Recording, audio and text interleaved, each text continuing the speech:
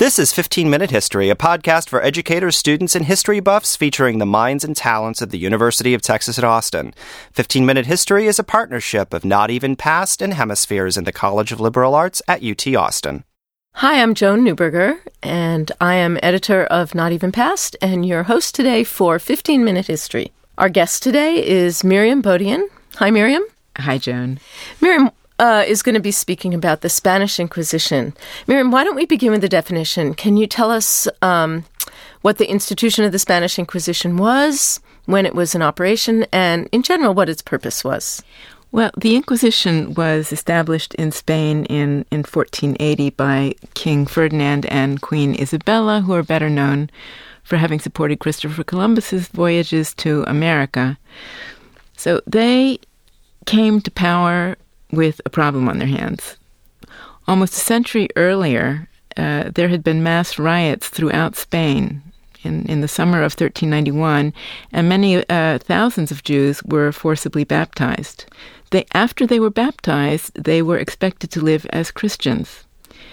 But many of them continued to practice Judaism as well as they could in secret. So the Inquisition was designed to expose cases of what they called Judaizing, which was reversion to Judaism, among these forced converts and their descendants, as they felt about it, to purify Spain of this heresy. And how important was the Inquisition in early modern Spain? Was this something that everybody had contact with or knew about? Yes. There is nothing that has ever appeared on stage or screen to adequately convey the enormous power of this institution. Until it was abolished in 1834, it enjoyed the full support of the Spanish crown. It had 23 tribunals, including 3 in the Americas. An inquisitor general stood at the head of its vast bureaucracy over inquisitors, prosecutors, commissarios, notaries, and other functionaries. And it could call on a veritable army of familiares, or lay officials, who supplied information and aided the Inquisition in various ways. And I should add that its power was greatly enhanced by its secrecy. This made fair trials, from our point of view, almost impossible. Once prisoners were admitted to the secret cells, as they were called, they had no contact with the outside world, although smuggling of information was not unknown. And until formal charges were brought, they weren't told why they were being held. Even afterward, the identity of the persons who had denounced them was withheld, and the accusations against them were worded to protect their identity. At least 2 denunciations were required to proceed to trial, but hearsay evidence was entirely acceptable. So the secrecy was one of the keys to both its power and the terror that it invoked. And how did the Inquisition decide who to arrest? Did they just sort of randomly pick people up that they thought might be heretics, or were they careful about identifying enemies or heretics?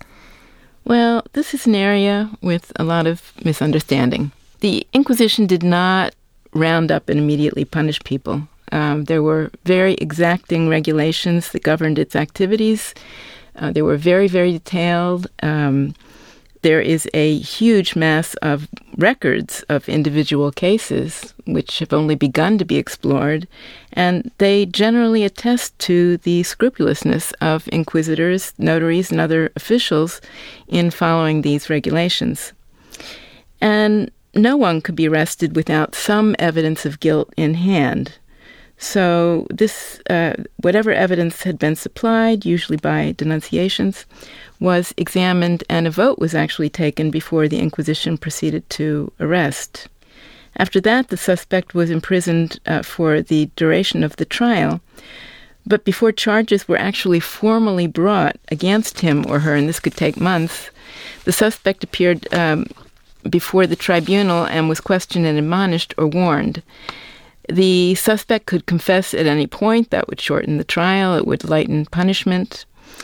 If he or she didn't confess, at least fully, at the first audience, 2 more attempts would be made, and then a formal accusation was made.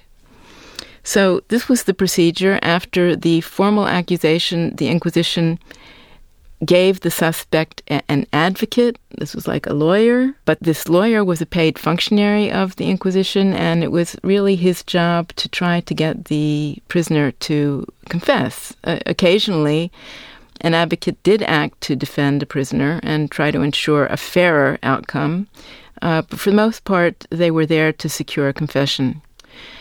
Suspects could also name people who might testify on their behalf, a priest, a parish priest, or somebody with some social status they knew. They could also name people they felt might have denounced them falsely, for example, a neighbor with whom they were quarreling, or very often an angry servant. Sometimes they named an entire Rolodex of acquaintances, including family members, to exclude almost everybody from consideration as a sincere, honest denouncer. So the Inquisition had very specific rules and structures for accusing people. My assumption was that they targeted Jews in particular as heretics. Is that true? Well, actually, the Inquisition didn't prosecute Jews at all. At least not unbaptized Jews. It prosecuted religious crimes only if they were committed by what they termed heretics. So by definition, a heretic had to be a baptized person. It was somebody who had deviated from orthodoxy after having been baptized into the church. So the Jews that the Inquisition targeted were the conversos. They're often referred to in Inquisition documents as judios or judeus in Portuguese, which is the word for Jew. So they were descendants of Jews who had been forcibly baptized in Spain in and after 1391, and whom I mentioned before. And did they ever target people who were not in some way related to or descended from Jews? Did they arrest people for witchcraft or sorcery? They actually arrested people for all kinds of things. Once the Inquisition was in place, it tended to extend its authority rather than to shrink it, as most institutions do. So they prosecuted crypto-Muslims, bigamists, homosexuals. They prosecuted old Christians for various crimes against the faith. The one thing they didn't really prosecute against was witchcraft.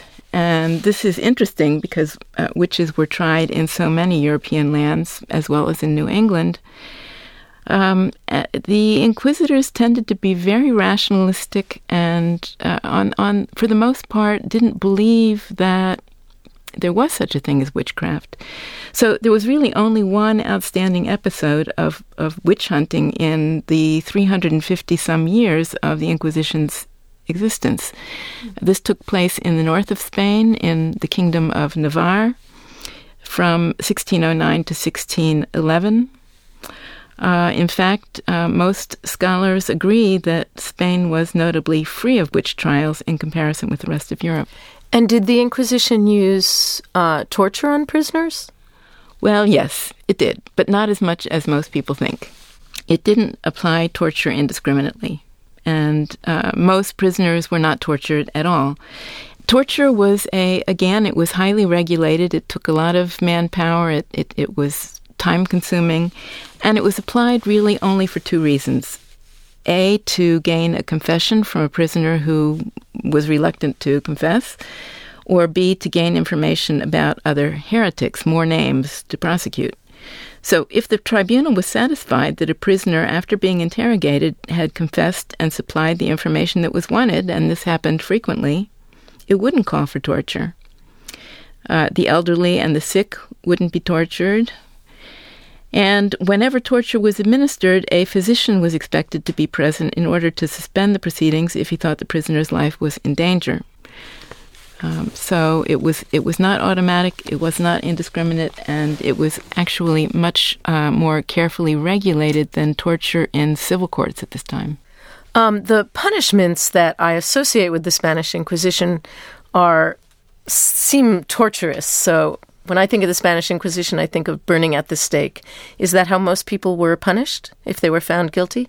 Another misconception. burning at the stake was certainly one of the possible punishments, but not by a long shot was every victim of the Inquisition burned at the stake. There were many other punishments. Some of them were severe, for example, public lashes, which could be was humiliating as well as being very painful. Further imprisonment. One of the worst was service in the galleys, that is, rowing in the galleys of ships. And some of them were lighter. It could be a mere reprimand by an inquisitor, or a scolding, or taking a pledge to be loyal to the church, albeit under pain of severe penalties. It could be exile from a town or from a region for a specified period. So most prisoners who were tried were actually not burned at the stake. I can't give you exact figures on it, but what we do have, I think, is of interest. In a study, there's only one of its kind, a study of 44,000 plus cases, and that's less than half the total number of cases after 1540. Out of those 44,674 cases, 826 victims were burned at the stake. So that's a lot of people, but it's less than 2% of those arrested and tried, and a lot less than most people think. Were people ever found not guilty and released? Actually, the Inquisition did not adhere to the principle that you're innocent until found guilty. The Inquisition actually would have regarded it as beneath its dignity to acquit a prisoner.